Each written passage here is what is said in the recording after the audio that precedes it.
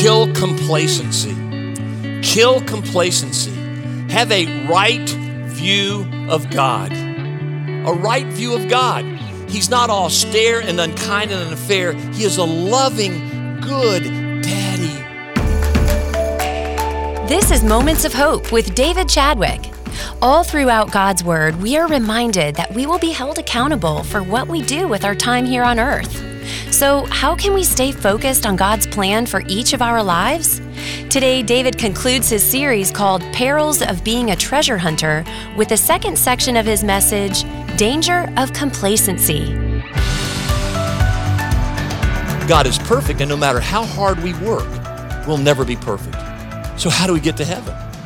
The only religion that does not teach works as a part of salvation is the Christian faith. Juxtaposed to all the other world's religions is the gospel of grace. That God died on that cross and did for us what we can't do for ourselves, eternal salvation. And then He gives it to us as a free gift by grace through faith. So if you're worried about that day of judgment that Jesus clearly teaches, when you get to heaven and God asks you, why should I let you into my eternity? I pray this will be your answer. It will be my answer. Because I cling to the cross of Christ. It's because I know what He did for me on that cross. And by grace through faith, I've been forgiven. And the Father in heaven will say, come on in. That's the truth. So if you're worried about that day of judgment, you receive Jesus today. And you know the gospel of grace. And you never have to worry about facing the Father in heaven. But let me also tell you that even though we are not saved by our works, please understand we are saved for good works. That is clear in the scripture, that those of us who've been saved by the grace of Jesus are called to work hard for His glory. So one more time, we are not saved by our good works, but we are saved for good works. We are saved for good works. And that's partly what this parable is all about. Even though we now bypass the day of judgment by grace through faith in Jesus, we are still held accountable for our good works in heaven. And those who've been faithful here who love Jesus with His mina, who've expanded it, will have responsibilities in heaven because we've proved our faithfulness here. Well done, good servant. So the application of today's message is simply this. Don't shirk hard work. If you're a follower of Jesus especially, don't shirk hard work. Say it with me. Don't shirk hard work. You're called to work hard for the glory of the kingdom. You're called to make money, expand minas, which were monies in that day, for the purpose of expanding the kingdom of heaven. So, how do you do that? First of all, kill complacency. Kill complacency. Have a right view of God. A right view of God. He's not austere and unkind and unfair. He is a loving, good daddy who has His best desires for you. Also realize that work is a good gift from God. In Genesis chapters 1 and 2, God created the world in original intent, perfect from all sin. And one of the things God gave Adam to do was work, and it's called good. God called work good. And He said to Adam, first of all, dress, till, and keep the land. And secondly, name the animals. God authored mental and manual labor, and He called it good. It's only in Genesis 3 in the fall that man especially starts to work hard to find his identity in his work. That's wrong. Your work can never give you eternal identity. That's a part of the fall. That's a part of sin. But work is a good gift from God that He desires all of us to use for His glory.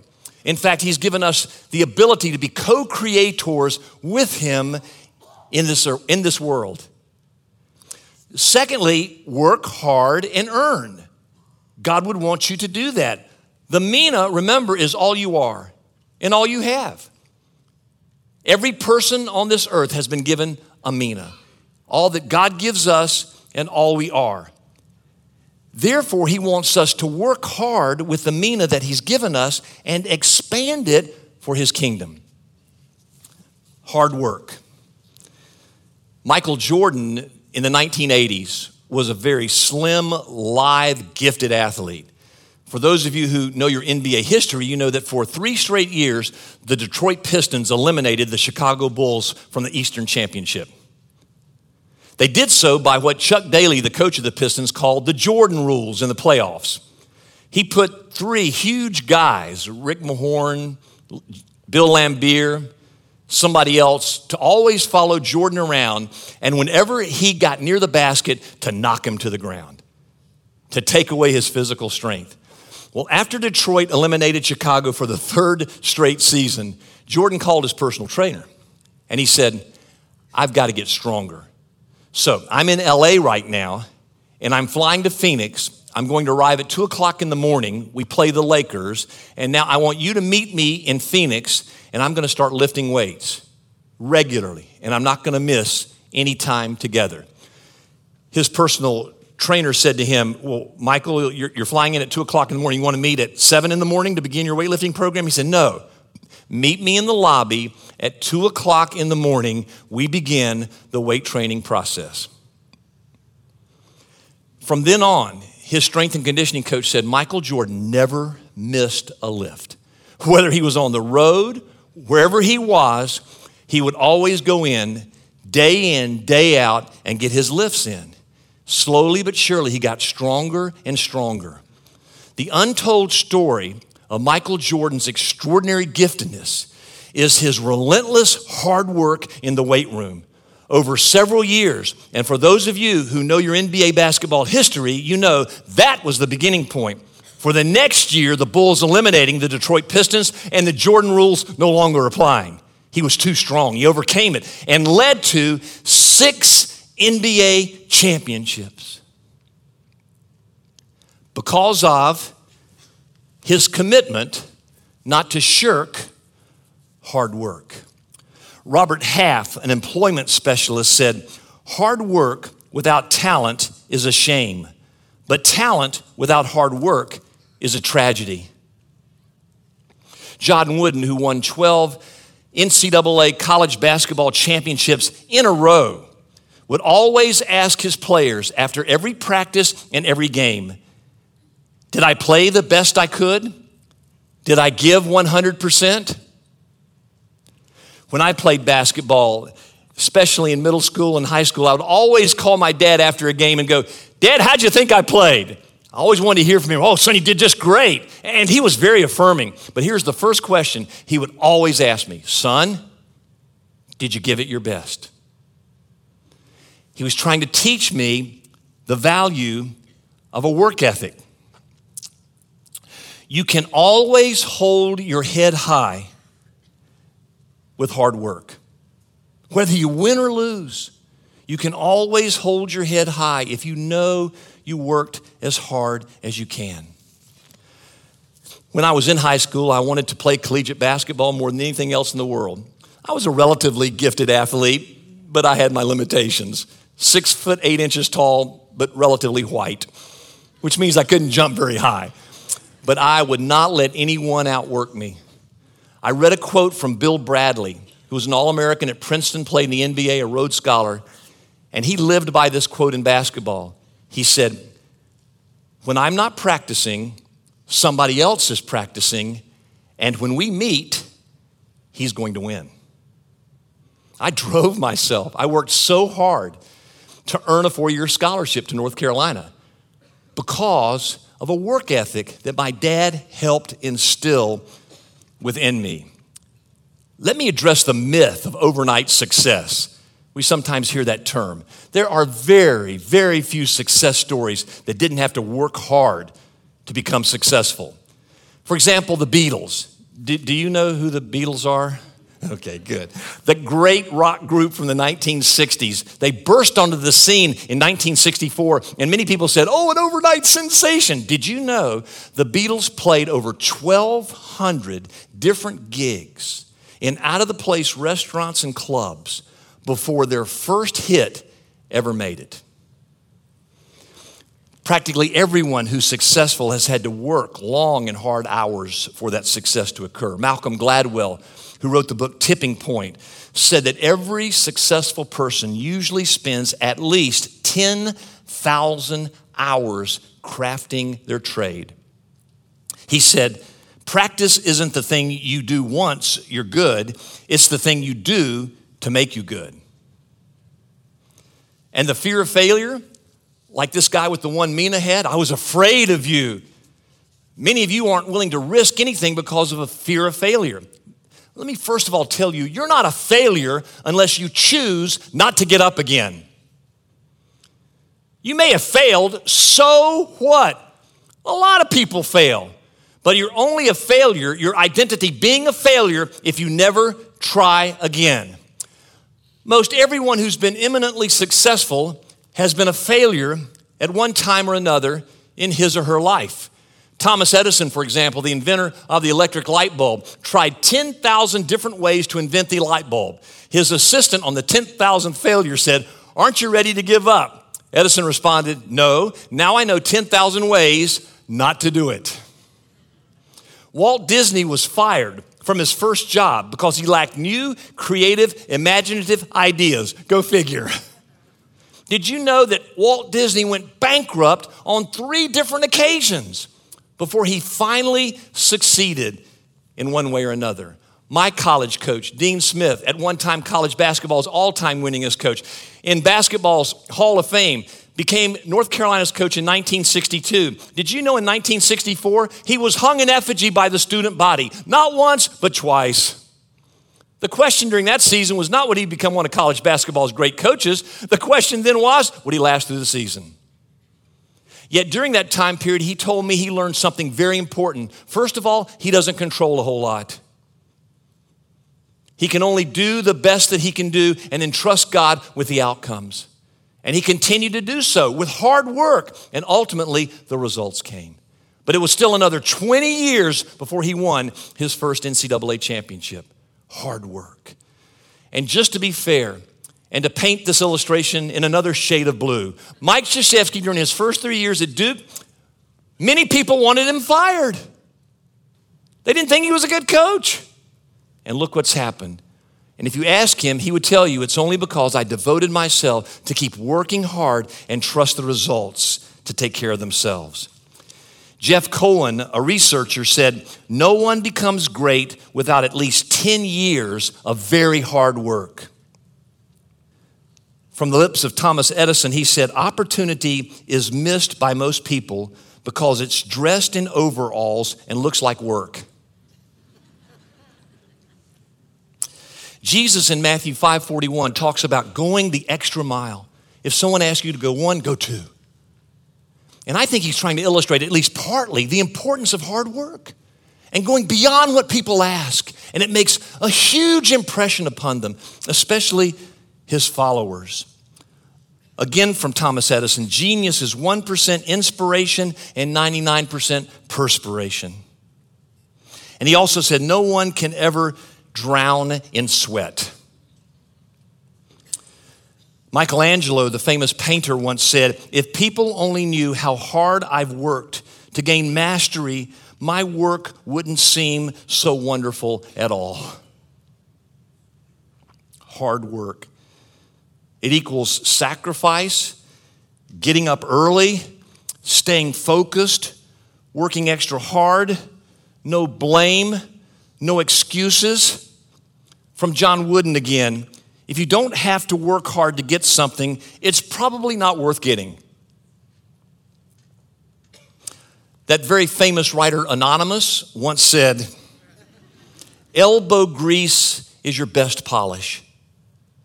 Elbow grease is your best polish. Maya Angelou, the famous poet who at the end of her life was a North Carolinian, said, nothing will work unless you do. Nothing will work unless you do. Please understand this also. Hard work doesn't equal busyness. Hard work equals production. There are studies that are being done now that say American workers work about 50% of their days. They try to spend enough time to impress their boss, but the rest of the time they spend it in breaks and idle chatter. You want to impress your boss? Work hard. You want a raise? Work hard. You want a raise? Don't complain about your boss. Those kind of things make a difference in his heart. Let me address for a second, you millennials, your work ethic is horrible. It's just horrible. And you expect to have what it's taken a lifetime for us to work for. If you want to impress those people over, you work hard and then be patient. And over time, your benefits will come. Now listen, I understand part of your reality may be that you looked at boomers and even your ex parents, and you saw divorces, you saw your dads and even your moms working hard and hard and hard, never at home and not having a relationship with you. Nothing could be worse. So yes, you're called to balance family and hard work. I know from my perspective that I gave my life to my wife and my kids. I did as much as I could to love her and to love my kids. My kids spell love T-I-M-E. And I've given my life to build a strong family. So I've committed myself to my family, but I've worked hard and I've tried to balance the two. So balance the two, but just make sure that you work hard and not expect to get everything immediately. It just doesn't work that way. In fact, quick rabbit trail. I think this parable is a clear statement from Jesus about the beauty and value of free enterprise and capitalism.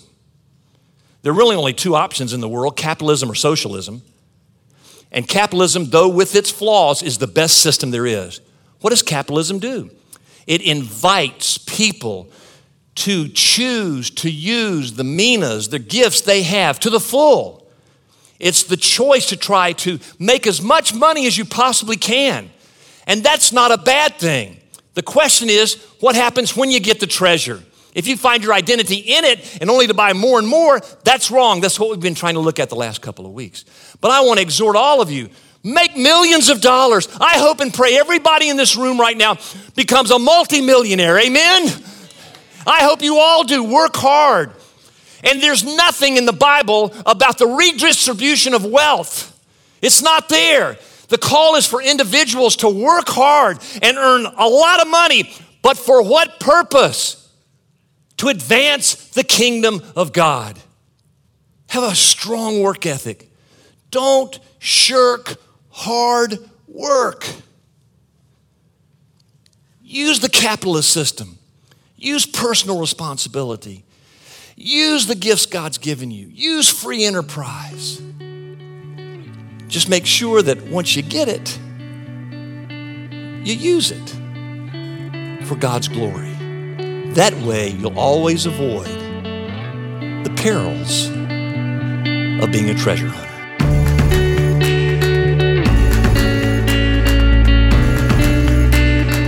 This is Moments of Hope with David Chadwick. Thanks for listening. Coming up, David joins me in the studio to talk about his latest Davidism. We'll be right back.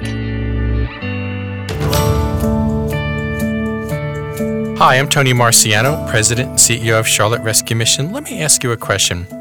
What do you do when you stand at the intersection of homelessness and addiction? Let me put you in that person's shoes for just a second. What is it that you really need? You've probably been one of the individuals who stood at the end of the interstate ramp, holding a sign that said, "Hungry, will work for food." But you never used the money for food. You bought booze and drugs with it. And most likely, you hate your life. Your addiction has stolen every aspect of hope. You want to be part of the fabric of society, but every morning your addiction screams and you surrender to it. There is one thing you do need, and that is transformation. The place to go is Charlotte Rescue Mission. Charlotte Rescue Mission works from the inside out to address the root cause of someone at the crossroads of addiction and homelessness. The Rescue Mission provides free, Christian, residential, high-quality substance abuse recovery programs to members of our community who otherwise would not be able to afford such services.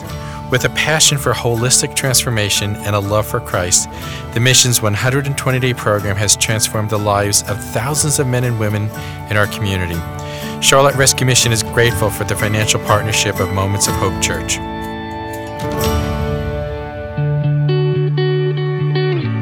Thanks for listening to Moments of Hope. I'm Jen Houston, and with me is our pastor, David Chadwick. David, thanks for joining us today. It's always great being with you, Jen. Thank you for being my co-host on this part of the program. Well, we have such a fun time here together, and especially discussing these Davidisms, these nuggets of wisdom. And yesterday, David, we talked about edging God out, and really that has to do with pride and how that can bring ruin to our lives. Yeah, ego, E-G-O, edging God out is really the ultimate sin. Pride is what caused the devil to be the devil. And what I wanted to address today with you, Jen, was something we began discussing yesterday, and we ran out of time, and I want to continue it because it's so important. One of the major ways pride is evidenced in our lives is the use of the tongue. And when we want to be better than somebody else, comparing ourselves to somebody else, being jealous of other people, which are all roots of pride themselves, we are critical of other people, and we use our tongues negatively to tear down instead of lifting up. And you said yesterday one of the things God has really laid on your heart this year is to build people up, and that's primarily with your words. That's right. Yeah, and another of the Proverbs, along with pride comes before the fall, is life and death is in the tongue. And we can give life or death with our words. Wow. I know people who are still scarred today from negative words spoken to them by parents, coaches, significant others. They're still living under the burden of those accusations that they heard. But yet, on the other hand, I know other people who are living full lives because they were blessed and encouraged by parents, coaches, significant others. So talk to our listeners for a bit about how God laid on your heart this year to use your tongue to build people up as a way to defeat pride in your life and encourage others to live humbly as well. Well, it didn't quite start so spiritual, but I was taking a road trip with my family, and sometimes when you're in the car for about 9 hours, you see the best and the worst sides. So I just turned to my kids and I said, on this trip, we are going to build each other up. And somehow that word build just resounded in my heart. And it was like the Holy Spirit said, this is your word for 2021. I want you, Jen, to build other people up. And so when I feel tempted in my mind to be jealous of somebody, if they have something I don't have, or get to do some vacation I see on Instagram that I didn't get to take, it's like, I get to celebrate and build them up and thank God. My friends were made in the image of God. And when I start to remember that, it's like, wow, I can celebrate why they were made and created. And so I just start to build them up in my thoughts and then begin to just bless them with my words. Wow. Do you ever send them texts or call them up on the phone and just say to them, here, I just want to encourage you today. I want to build you up. I do. And often I have one of my closest friends that says, you are such an exhorter, is what she says. So, and it's easy to do that when your mind is first in that place of celebrating other people's achievements and not just focusing on yourself. In 1 Thessalonians 5 is where that verse, encourage one another, is found. But what people may fail to realize is that's at the end of a section of Scripture talking about the end times. Oh, interesting. It is. And so if the Lord came back today, here's the question. Would he find you using your tongue to encourage one another? Paul gave that admonition in response to their realization in the church at Thessalonica that Jesus could come back any day. Wow. And if he came back today, folks, would he find you encouraging one another, or would he find you tearing each other down? And if you're tearing each other down, that's an ultimate sign of pride in your life. Wow, such powerful reminders. Thank you so much, David. Yeah, thank you, Jen, and thank you, listeners. If you'd like to receive a daily e-blast from me, these moments of hope, these Davidisms we're talking about, go to momentsofhopechurch.org. You can subscribe there, and you will receive in your inbox every morning at 7 a.m. a moment of hope from my heart to yours. This has been Moments of Hope with David Chadwick, Senior Pastor of Moments of Hope Church. Today's message is from our online worship service, and you can be a part of our service each Sunday morning at both 9 and 11 o'clock by going to momentsofhopechurch.org. While you're online, be sure to sign up for David's daily Moments of Hope, delivered every morning to your inbox. And also, check out David's weekly Hopecast. They're both free and available through our website. Again, that web address is momentsofhopechurch.org. For David and the entire Moments of Hope Church staff, this is Jen Houston asking you to pray for God to heal our land.